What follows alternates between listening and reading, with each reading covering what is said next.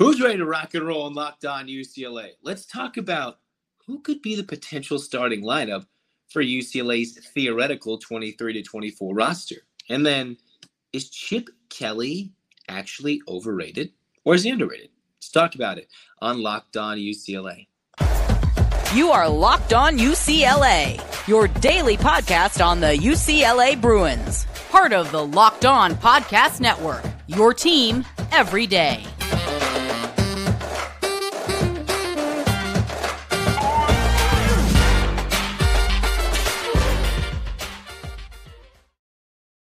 Welcome, everybody, to the Locked On UCLA podcast. I'm your host, Zach Anderson Yoxheimer. Thanks for making the Locked On UCLA podcast your first listen each and every day.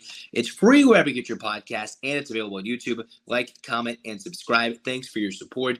Most importantly, we're getting closer to football season. We'll get closer into everyday podcast, be a little more consistent in terms of, all right, boom, 5 days a week, every day. We're going crazy, but still, we try to be your daily home for UCLA news, especially when it breaks. Most importantly, let's get locked and loaded because let's talk some interesting thoughts about this UCLA team coming up for Mick Cronin. Still has to fill the official other roster spot. Could be another scholarship spot left open. And Mick Cronin has another coaching spot to fill, all within a roster that has so many highs and lows, potentially with a lot of question marks, with a lot of youth coming in to this upcoming season. What does this team look like? Well, let's give you the 12 men who we expect on this team.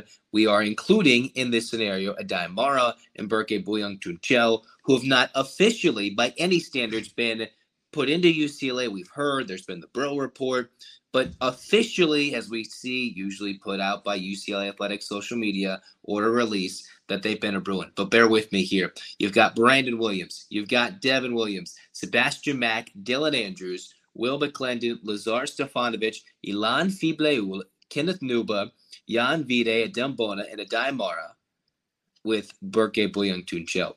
Who could possibly be the starting five? Who could be key role players off the bench? This is a fascinating discussion, and hit it in the comments if you agree or disagree. My thoughts change almost every day, so I figured why not throw something out there and see what we think in the middle of July. Initially, I think the starting point guard will probably lean on the returner, Dylan Andrews. There's a lot of hype going in for him. I know even you guys have been throwing stuff at me that I am sleeping on Andrews, but hey, Andrews is slotted up to be a good starting point guard. He had some good athleticism, some good defensive intangibles, and if he can work on honing in that three-point jump shot, could be a lethal weapon as a potential starting point guard for UCLA. The starting two guard, I think, will be one of the most contested spots for UCLA's roster this year. There's a multitude of ways they could go with it. Between Ilan Fibleul, you've got Jan Vide. The Bruins could even shift other players in that two spot, but I think it's between Fibleul and Vide, who are getting a lot of good comparisons considering the potential very solid NBA talent. Fibleul has been given a lot of love by NBA Draft Room. Vide has been compared to the Doncic's of the world, the Goran Dragic's of the world. So those are guys competing for a starting spot. Initially, I'm going to hand it to Fibleul and say Vide could easily compete for a starting two spot and could easily get some backup minutes as the starting point or as the backup point guard, a six-man off the bench. For me, the starting three, Lazar Stefanovic, he's got to be that veteran guy, quote-unquote veteran, a D1 player who's been there, contributed with the Runnin' Utes of Utah, coming over. You wonder how his role will play, and while this is a hypothetical, if his role doesn't play as advertised, with Ivo Samovic leaving, who is important in bringing Stefanovic over as a transfer with the international connection there, you wonder how that will play out. I do think Stefanovic gets a starting role, potentially as the three. Adem Bona, who is now rumored not to be able to be healthy enough to go play in Spain for the foreign tour, which could make this whole idea that I'm talking about right now null and void if players step up in roles that they're not accustomed to playing and really impress Mick Cronin during this preseason overseas tour. I would give Bona, obviously, he's going to be the starting four. He has a hybrid role between playing probably the five as the center. We've talked about offensively, playing the defensive four as the reigning Pac-12 freshman of the year, who should pair up nicely with what we're expecting, not officially though, but still expecting to be Adai Mara to fill in basically the final roster spot UCLA is expecting this year as the starting five. The 7'3" Spaniard who can stretch out the floor, has some good potential NBA lottery potential. He can hit the three, hit a jumper, good passing ability, and is an elite shot blocker. Could be the defensive five. That is what your UCLA starting five could look like going forward, right? Andrews, Fiblaul, Stefanovic, Bona, and Mara. That could be very controversial if you're listening or if you're watching. Do I think I have a full grasp on it? No, we got to get this team playing and seeing how they gel together, which is why who could be your sixth man? Berke Buyuktuncel, the Turkish product who's coming over, arguably the last name that even Bro Report was saying they didn't want to identify until later stages for him to possibly be admitted and coming to UCLA. All reports, as I've signified in the last Locked On UCLA episode, is that Buyuktuncel is a Bruin who is given a lot of allusions, a lot of comparisons, drawn those to Jaime Jaquez Jr., a current member of the Miami Heat, a first-round draft pick at number 18. So for Buyuktuncel, how could someone being compared to Jaime Jaquez Jr. not start initially? Well, we have to remember Jaquez had to build his career from a freshman all the way to his senior year as a four-year player. Is that what Buyuktuncel might be? I'm not entirely sure, but I do think he is a fiery player, a southpaw, could really switch things up, and is going to compete for major minutes off the bench, if not steal a starting spot at some point, arguably maybe Stefanovic, or if UCLA needs to play things, or if Mara doesn't actually come, then he could slot into that starting lineup based on what Mick Cronin needs. Obviously, Kenneth Nuba is going to be a big man fill-in regardless of who is healthy, who is not, who's in foul trouble. He should fill in nicely for Bona or Mara, probably pushed in at the 5, and then Mara might have to slot in at the 4, depending on how Nuba gets slotted in. And then you've got a load of youngsters. You've got Sebastian Mack, McClendon, and Vide, who could all vie for minutes as a point guard, shooting guard between one of those guys. McClendon more of a backup point guard. You've got 12 guys vying for major minutes and nobody other than maybe a couple who have clamped down specific roles as dominant players at other places or contributed in key roles at other places. So Mack, McClendon, and Vide, I believe Vide will have a much bigger role than what I'm giving in this episode. But for now, for someone who's dominated in the FIBA U19s and could easily have a lot of good things to showcase in the Spanish overseas tournament, I think it's Vide and Fiblaul who have a lot to showcase to Mick Cronin coming up when they go to Spain and the other overseas part of their tour, that he could easily slot into the starting lineup by the time we get into August, go deeper into September, and the season doesn't even start until November. So a lot of things could happen between now and then. McClendon and Mack, I know we're high on Mack, a 4-star product. Can he be someone who can earn himself a role? Maybe not initially, but down the line. And can McClendon get a little healthier, make some more three-point shots, and earn himself into a much bigger role? Brandon Williams, Devin Williams. Those are some guys who were the first two commits for UCLA in their class of 23. And yet I'm not entirely sure, considering how much this roster has been turned over, a somewhat overhaul with all the draft picks, graduations, guys moving on from Mick Cronin's roster from previous years. How does this all turn out for the two Williams, not related, one from New York, one from UCLA's own backyard in SoCal? Devin Williams from John Rothstein was getting a lot of lofty comparisons to Jackson Hayes, some arguable, very good defensive principles as a big 6'10", albeit skinny, needs to fill out quite a bit to maybe make an impact. Is he a guy that gets trapped behind veterans, talent, and the Pac-12 Freshman of the Year in Bona in the post? I'm not entirely sure. But if he can be a good shot blocker, might be one of those guys that 1 minute or one game plays 20 minutes, makes a big impact, arguably a double-double, or it could be somebody who doesn't see any time at all and is struggling to find time and might even transfer out. Those are all things that could shift based on if Mara comes, then you're expecting Bona, and then Nuba's coming back for his 6th year, and you're expecting as a true freshman who's still going to need to fill out while being a good shot blocker, you've arguably got two in front of you still waiting to get some key time.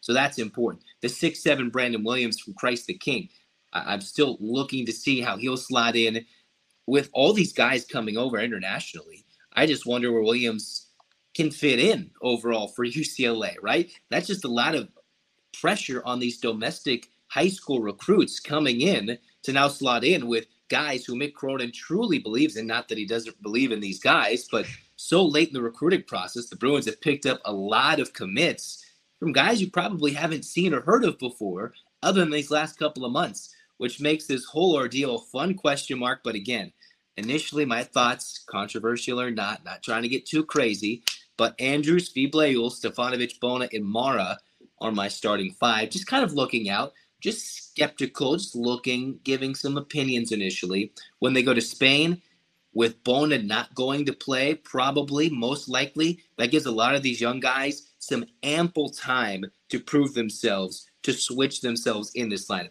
So when they go to the overseas tour, let's evaluate this and see who stepped up and earned themselves a spot. We'll talk about that and more in the months to come. Speaking of what's coming up next, a lot has been thrown around about Chip Kelly being this overrated, underrated, loved, hated coach. Pundits, everybody galore has an opinion on Chip Kelly.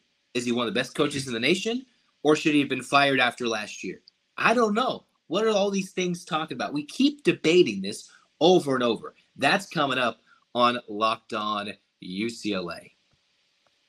In the meantime, let's tell you more about FanDuel Sportsbook, because if you want to take your first swing at betting MLB on FanDuel and get 10 times your first bet amount in bonus bets up to $200, you should go do that right now.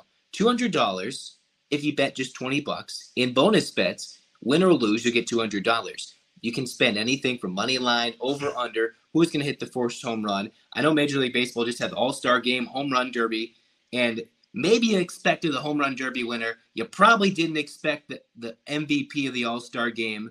That's why you should bet. If you think you have an idea as to who might do something like win the World Series, I'm not entirely sure who that might be.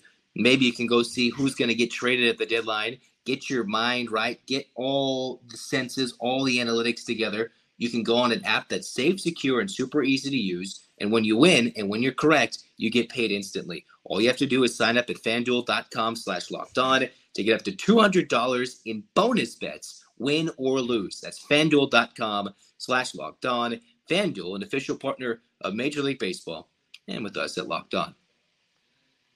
Cruising on into segment 2 of the Locked On UCLA podcast, Zach Anderson-Yoxheimer with you guys. Thanks for tuning in. A heavily debated topic, which has come up on numerous shows recently. I wanted to touch on it a little sooner, but more articles are resurfacing. Some are being put out there as to what do we expect Chip Kelly to bring now deeper in his tenure, another extension, and with UCLA moving into the Big Ten, there's a lot of pressure on the shoulders of Chip Kelly, who's been stomping on the grounds for UCLA, been in charge of this program since 2017. What does this mean for him? Is he overrated? Is he underrated? Let's throw some ideas out there as to what do people think about Chip Kelly. Again, we've had someone call him a savant about to bring the UCLA program into Stanford's dominant era like it was in a previous decade. So that was an unnamed coach, maybe not calling out Chip Kelly by name, but saying UCLA's poised for a breakthrough. Then you've got Adam Gorney, who talked about UCLA being one of the teams at the bottom of the list, 15th of 16th in UCLA's Big Ten recruiting for the class of 24. He's just not there on Friday nights when it comes to high school recruiting. How do you build a program? It's kind of tough doing that. And when your recruiting cycles and rankings don't reflect that, all the players getting drafted in the NFL, all these guys, stars and rankings, everything in between, why is Chip Kelly not getting so much love? Then you've got CBS Sports, who put out an article, this is a bit older, but within the end of the 22 season, in this 2023 calendar year, and UCLA has Chip Kelly ranked overall across the country based on a lot of different voters, according to CBS Sports, as one of the top 13 coaches in the country. And he's the number 3 coach in the Pac-12 currently for a team that hasn't won more than 9 games in his tenure. So where does that leave Chip Kelly? A guy that is equally overlooked and also underappreciated, but also giving too much credit. Where can it lie for a master in offensive genius that revolutionized the game in Oregon, had some success early on in Philadelphia before flaming out in San Francisco, and now he's back in the college game with UCLA, and we've been waiting for what was then a home run hire after a somewhat sinking end to the Jim Mora era, where Kelly, despite his lack of big-time high school recruits, despite his lack of big wins, although you can argue the Utah win and the Washington wins were some of the biggest wins in recent history, multiple wins over USC, although most UCLA fans maybe would have sacrificed that for last year to knock the Trojans out of the Pac-12 title game. If not, UCLA maybe get themselves in one themselves. Where does Chip Kelly lie? Nobody seems to have an answer. You can ask one fan. Chip Kelly's doing so much, helping build the program little by little. Conditioning, nutrition, everything is going to be good for UCLA. How they're going to use guys. How they already can finagle the transfer portal to a T. Why are they amongst the top 10 in the country in the transfer portal? But they're also in the bottom 10 of the country in high school recruiting. Top 13 in the country in terms of respect. But is that what did you do before? Or is it what have you done for me lately? 23 and 24, you sneak into 25, will be 3 very big seasons for Chip Kelly. This year, UCLA is what some argue one of the easiest Pac-12 schedules they've had in a while. Last year, the Bruins had 7 home games. You have a couple of seasons where you had a veteran roster, a young, retooled roster with a lot of talent, a lot of transfers in the last year of the Pac-12, a divisionless Pac-12, so you don't even have to beat what was your old division foes to make the title game, and still the Bruins can make some noise in this 23 season where, for the second consecutive season, you can't just put your finger on this UCLA program. I certainly am excited. There's a lot of intriguing non-conference games. While they're not big-name opponents like they will be for years to come, like next year at LSU, even a trip to Hawaii, and then all the Big Ten opponents on the road and at home, then you bring in what the excitement is of this year. Chip Kelly has a lot to prove in these couple of years. I've been on record on this podcast, especially lately, since the turn of the calendar year, where you get a Dante Moore and you get all these bigger name transfer recruits that help bolster the outlook of the program. I'm going to go on record and say I do believe in what he's building, but the results have to come in terms of wins. And while UCLA, we want to point to this 10-win plateau, that hasn't happened too many times in program history. I know in college football we've only played more and more games, so it was tougher to come by back in the day. But Chip Kelly, most importantly, one of the main goals for this year ending the Pac-12 is to do your hardest, do your darndest to get 10 wins. Is that a low plateau? Is that a low bar? Certainly. But get that 10 wins because it means something for this UCLA program. But don't stop there. See the development, right, of a Dante Moore. If you get a quarterback, a freshman, you get 10 wins. You could see how it affected things cross town when you got some new blood over there, a new quarterback, and everything went crazy. Chip Kelly could be ready to jump on the country again with a big-time, impactful performance, right? Wins have only gone up. There would have been 2 back-to-back bowl appearances if the bowl game didn't get canceled at the end of 21. And things have only progressed for the better, right? Facilities, Chip Kelly going out, getting recruits, flipping one from Oregon to UCLA, which cannot be understated more and more. And Dante Moore, no pun intended. So it's a very Jekyll and Hyde approach. You can ask probably 10 UCLA fans, and they would be split on the idea of Chip Kelly being the one and only, the coach that you expect for this program to dominate for years to come. I'm thinking he's the man. Is he the man for the right job? Why are so many people going back and forth?